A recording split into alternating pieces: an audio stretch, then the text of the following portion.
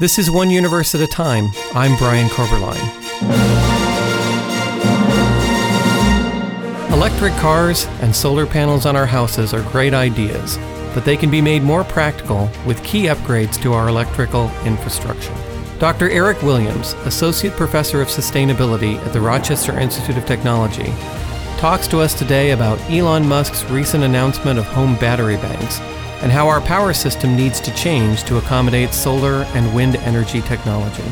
A lot of people like to complain about our power grid, and part of it is because it's been around for so long. It's kind of the best power grid that the early 1900s can provide. What do you look at in terms of this? I mean, what is your area of interest related to it? I guess I see that the main challenge is how to make it more sustainable from an environmental perspective, while at the same time keeping the cost of energy to be reasonable. Okay. Because energy plays such a fundamental role in the economy, and so if it's too expensive, this causes real problems. Right. At the same time, carbon gets a lot of press these days, but then clearly that's important. But also there's energy security. There's all the traditional pollutants like sulfur and soot and these things. Right. And so really it's about trying to understand how to better manage those two factors, economics, environment, as we move into the future. I know a lot of people kind of think of electricity as being the clean way of doing things. At least we're not burning fossil fuels. If we have an electric car, then everything will be solved. And that's not really the case, right? I mean, a lot of the power is made from things like coal and stuff like that. People do analyses called life cycle assessments, or WELT wheels, where they look at the total carbon or other pollutants in order to drive a mile with a car. And it turns out that if you run a car off of coal-based electricity, you'll actually emit more carbon than if with a conventional gasoline car. So an electric vehicle is only as clean as the grid that you power it with. So the electric cars won't save us without an improvement in the power grid. Yes, absolutely. We have power generators, and then we have the power grid system. And if I understand it correctly, we have like 3 areas: East, West, and Texas. Oh, we have, depends on how you divide it up. It can be more like 11 or so grid regions. For example, Texas is its own grid, which is curious. When they divide the grids into those 11 regions, that has to do with the interconnection. I mean, those regions there may be many utility companies within those regions. Right. But in terms of being able to ship power between different areas, the idea is that they're more or less self-contained in terms of those. And different regions then have different levels of kind of non-carbon sources. Absolutely. So some will use more nuclear. We get a lot of hydropower from Niagara Falls. The Midwest, if I understand it, uses a lot of coal. Yes, that's their absolutely. Primary thing. Yes, and Northwest has a lot of hydropower. Mm-hmm. So, it really depends on which region you're in terms of the mix of technologies that are used to make the electricity, and along with that, the environmental impacts for the electricity. Like right now in the United States, about what percentage is done with coal and oil and carbon producing, and what percentage would be hydro and nuclear? And I think we're 20% nuclear, around 10% hydro, 60 or 70% fossil, and that fossil is coal and gas primarily, and then the rest a bit of wind and other renewables. Okay, which is really the wind and solar is less than 5% is my understanding. Okay, so about 60%, 70% is coal and natural gas. Yes, and those produce carbon.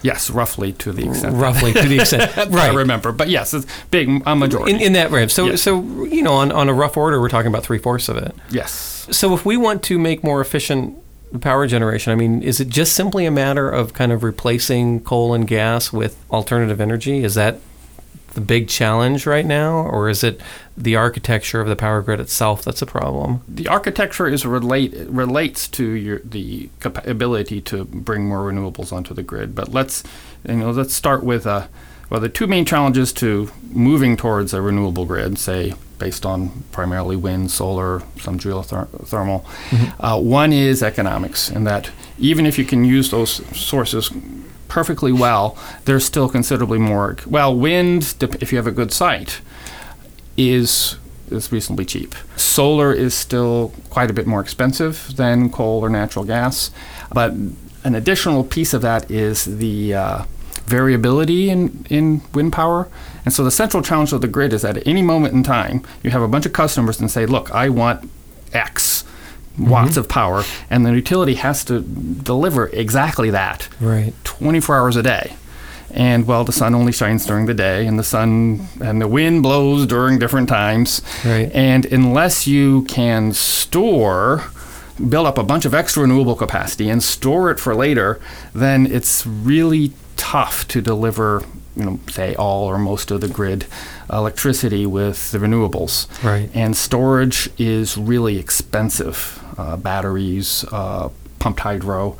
And so there's the direct cost of a kilowatt hour by solar, but then depending on when you need it, there could be an additional cost to storage that could be much actually larger than the original cost to generate it. Right. And in some ways it seems like it's contradictory, because during the night is when you're going to want to use lights and stuff and use more electric power. That's when people are home. But that's not when it's being generated. It's being generated during the day when people are out of work. And that's also region dependent. So if you're in the southern climate where it's warmer, there's a huge peak electricity demand towards 3 or 4 p.m., okay, which is actually corresponds pretty well to the solar peak. Mm-hmm. But then if in Rochester we don't use so much. Yeah, it's kind of we don't have sunlight here. Yeah, and wind, it really depends on a lot of wind blows at night, but then in some places and other places it may not have that same temporal pattern. Right, so. and when they become controversial because some people don't want the wind towers in their view space. I think it ruins right, Cape Wind, which has been in perpetual yeah limbo. I know we have them here in the kind of western New York area, and I know in the Southern Tier area it's been somewhat controversial because some people like them and like to see them, and other people just hate it because they want to see the tree line without these stupid wind towers there. Yeah, the not in my backyard factor is also a real challenge also a problem. too. Even for solar. Right. Apparently, they were trying to get solar in the desert, and then their environmentalists were concerned about its effect going to on damage the desert. We do that with nuclear. Everybody. Nuclear may be nice, but nobody wants it next. Yeah, I think with nuclear, the risks seem pretty reasonable to me. Yeah. But on the other hand, it's clear that the public opinion is so. It doesn't matter how safe it is. No one's going to buy that. Yeah. I don't work on nuclear. I'm really trying to figure out whether the renewables can work. So it sounds like we're both blessed and cursed by the cheap efficiency of fossil fuels. They contain a lot of energy, and they're easy to use. Yeah, absolutely. Well, we have that legacy of the dinosaurs and the planets from 300 million years ago that we're living off of. Right. So in terms of the architecture, we talk about this antiquated grid system, and that it's been around for a long time. It's very mechanical based, in which the switches and everything are still done by the mechanics. And I know there's been talk about something like a smart grid, the idea of making it network intelligent or something. Yeah, absolutely. Well, and the antiquity of the grid is somewhat overstated. This stuff doesn't last hundreds of years, and so they do put in new substations and swap out the transformers and such forth. Right. It's not that old, but at the same time, an information technology with a smart grid opens up all kinds of windows to better understand what we're using in order to better integrate renewables into the grid, to let people sell power to the utilities and other customers. And we haven't gone that far overall in terms of adopting these technologies. And I think a lot of it, the way that we generally run utilities is it's a regulated monopoly. And so generally speaking, they don't have a whole lot of incentive to change things. Regulated monopoly and innovation are not two things that generally go hand in hand. Right. But I don't know if you've they're renewing the energy vision in New York State. Have you kept up? Have you heard? No, I haven't heard about that. Oh, New York State is the hotbed of utility revolution. Yeah. Because the New York Commission has said, all right, utilities, you've had this guaranteed rate of return, this system, this era will end, and you will offer a new set of energy products. If they're going to provide solar power to you during the peak, you must provide them. You must be able to pay them a price that's reflective of that value. There's this furor of activity to just figure out what this is going to be, and the utilities are freaking out. Let's use the yeah, they're freaking out basically, and they've had a pretty stable, simple situation to deal with. Right. So it's very exciting time in New York, and the world is, as I understand, watching us to see how this is going to play out. But there's a lot of questions on how do we reorganize utilities so that the smart grid will be part of the business model that right. utilities run by. And having to meter both ways, having to address a surge of electricity that comes into the grid. Yeah. And having to manage that. All of a sudden it's sunny in some place and everybody's generating power. Yeah. And somewhere. Germany is in real trouble apparently because they didn't really change their utility model. At the same time, they subsidized the heck out of solar. And they guaranteed everybody to generate solar to get a good price for all the solar. And so now the utilities are getting all this solar, and they don't know what to do with it. They don't have any way to store it. And so I was at a conference last year where the German utilities came, and they're saying, this is just it's impending, it's a mess. We don't know what to do.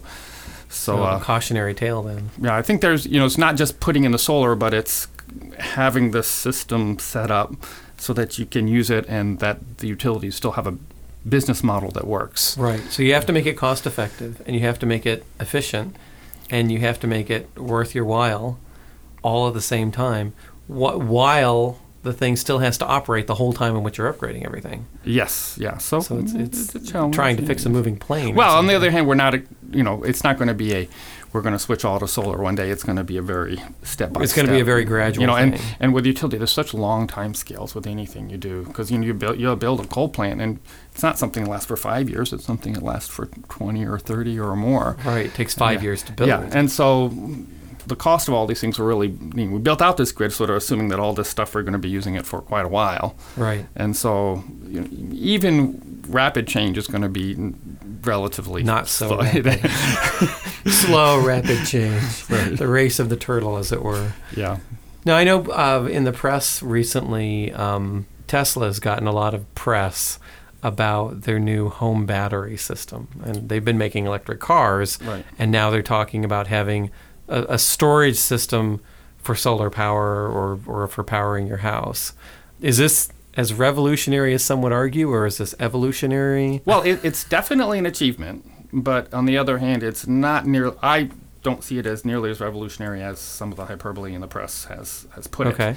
What they've offered, which is it's a very competitive product. Well, one of the products is a residential system, 10 kilowatts for $3,500. Mm-hmm. So that's $350 per kilowatt for a good lithium system. This is a substantial cost reduction in a lithium system. Usually they were like $20,000 or something? I think it used to be $600, $500 or $600 a kilowatt. Okay. And I haven't tracked the whole evolution of the prices, but this is definitely compared to the past, a very reasonably priced system. At the current price point, how important that is kind of depends on what you want to use the batteries for. Mm-hmm. So, for example, if you want to go off-grid, in your home, you want to go off-grid, and you're thinking, what battery system do I buy? So up to now, the answer has been a lead-acid. Lead-acid batteries already cost about $100 per kilowatt hour, $100 per kilowatt hour. And you might think, well, wait, this is $350 per kilowatt hour.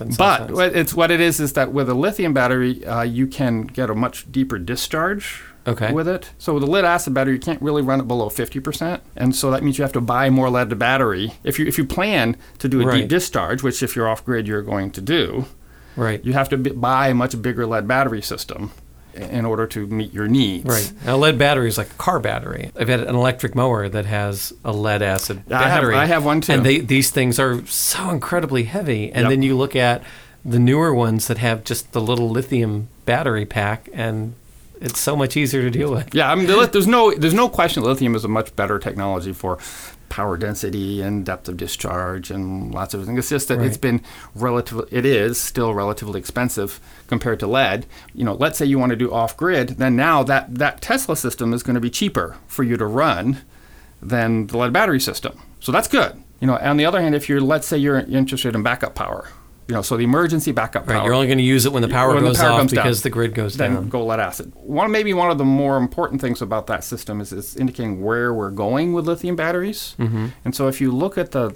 price trends over the last 10 or 20 years, you actually see very regular and rapid price reductions. Right. Every doubling of cumulative production of lithium batteries, you reduce the cost by around 20%. If these trends continue and we continue building out, and then Tesla is considering to build out these markets for electric vehicles and the home storage, then that'll help us move down this cost reduction curve to a point where they're really attractive for all kinds of things, including electric vehicles and so on and so forth.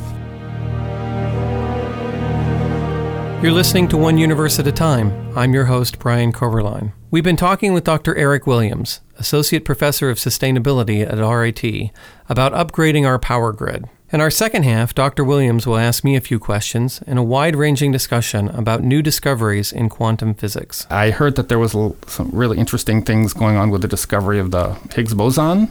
Right. And so maybe if you could summarize what's going on there? Well, the basic idea of the Higgs boson is within particle physics, we have this thing called the Standard Model. And what it does is it describes the type of particles we see, how they interact, how many different types there are. But one of the questions was, how do these particles, electrons, protons, quarks, all of this stuff, how do they get mass? Why do they have mass?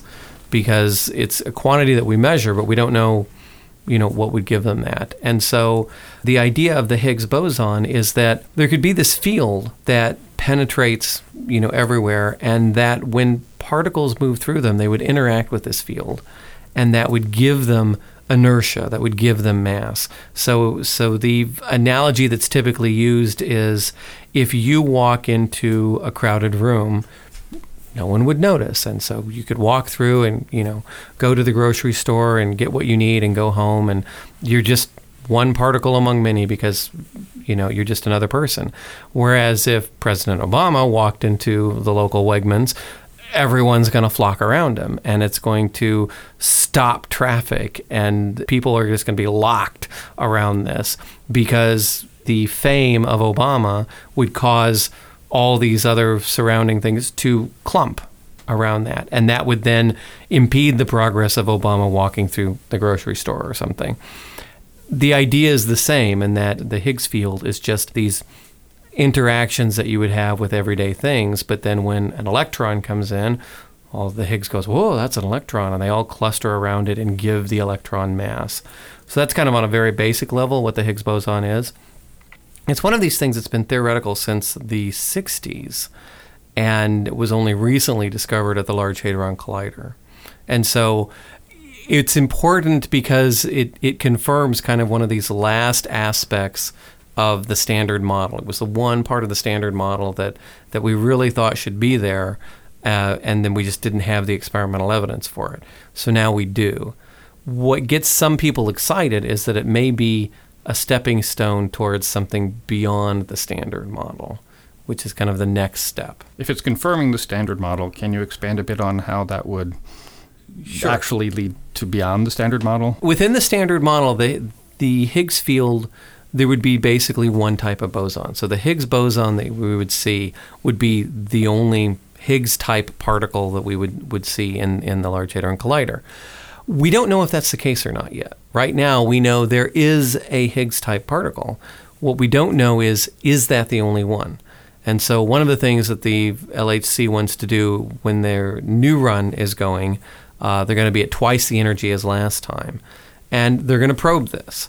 If there are other Higgs particles, like if we have 3 or 5 Higgs particles, then there's something structurally that doesn't match the Standard Model. And so it would be an evidence of something underpinning the Standard Model. And there's been a lot of ideas that have been proposed, but we haven't found the experimental evidence for it. Now that we can identify a Higgs particle, the question is, can we look for more?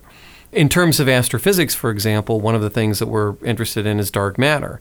Dark matter is not regular matter. It clearly has mass.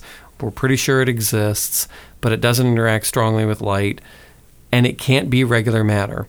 So if these particles exist, they would be something beyond the Standard Model.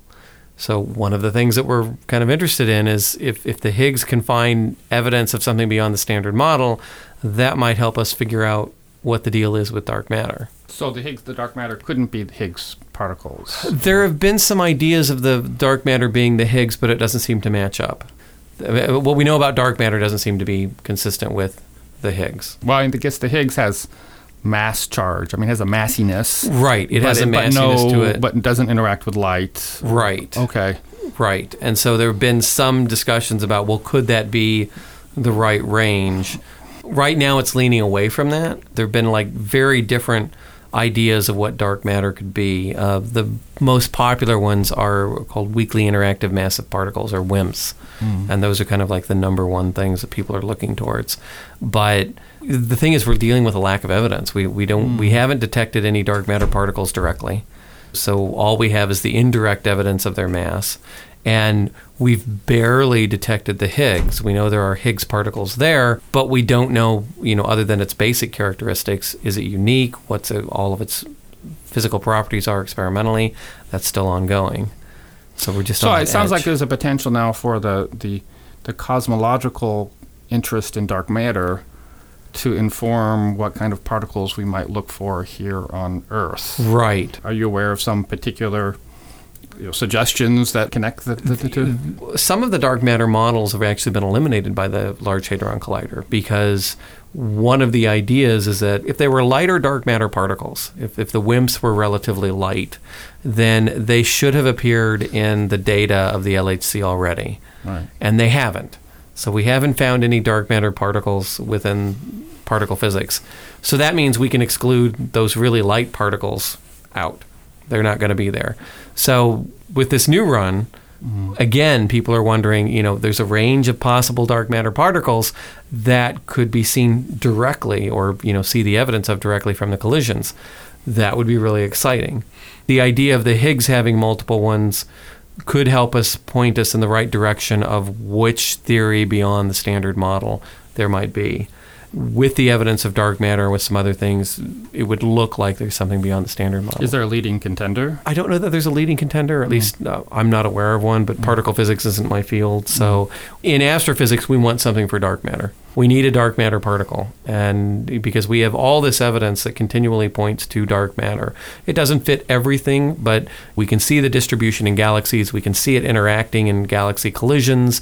We can see how it evolves over time. We know the clumping of galaxies agrees with dark matter. So over and over and over in astrophysics, we see this evidence of some type of dark matter, but we don't have a particle for it. And this is kind of a naive question, but is there dark matter in our solar system? There is. According to the theory, there should be dark matter in our solar system as well. The thing is, it interacts very, very weakly with regular matter. The attempts that have been done to try and find dark matter are basically the same type of things that we have for neutrino detectors, which are these huge vats of some type of liquid like water or heavy water, and then completely bury them, in the bottom of some abandoned mine, and then wait for neutrinos to come in and smack into particles.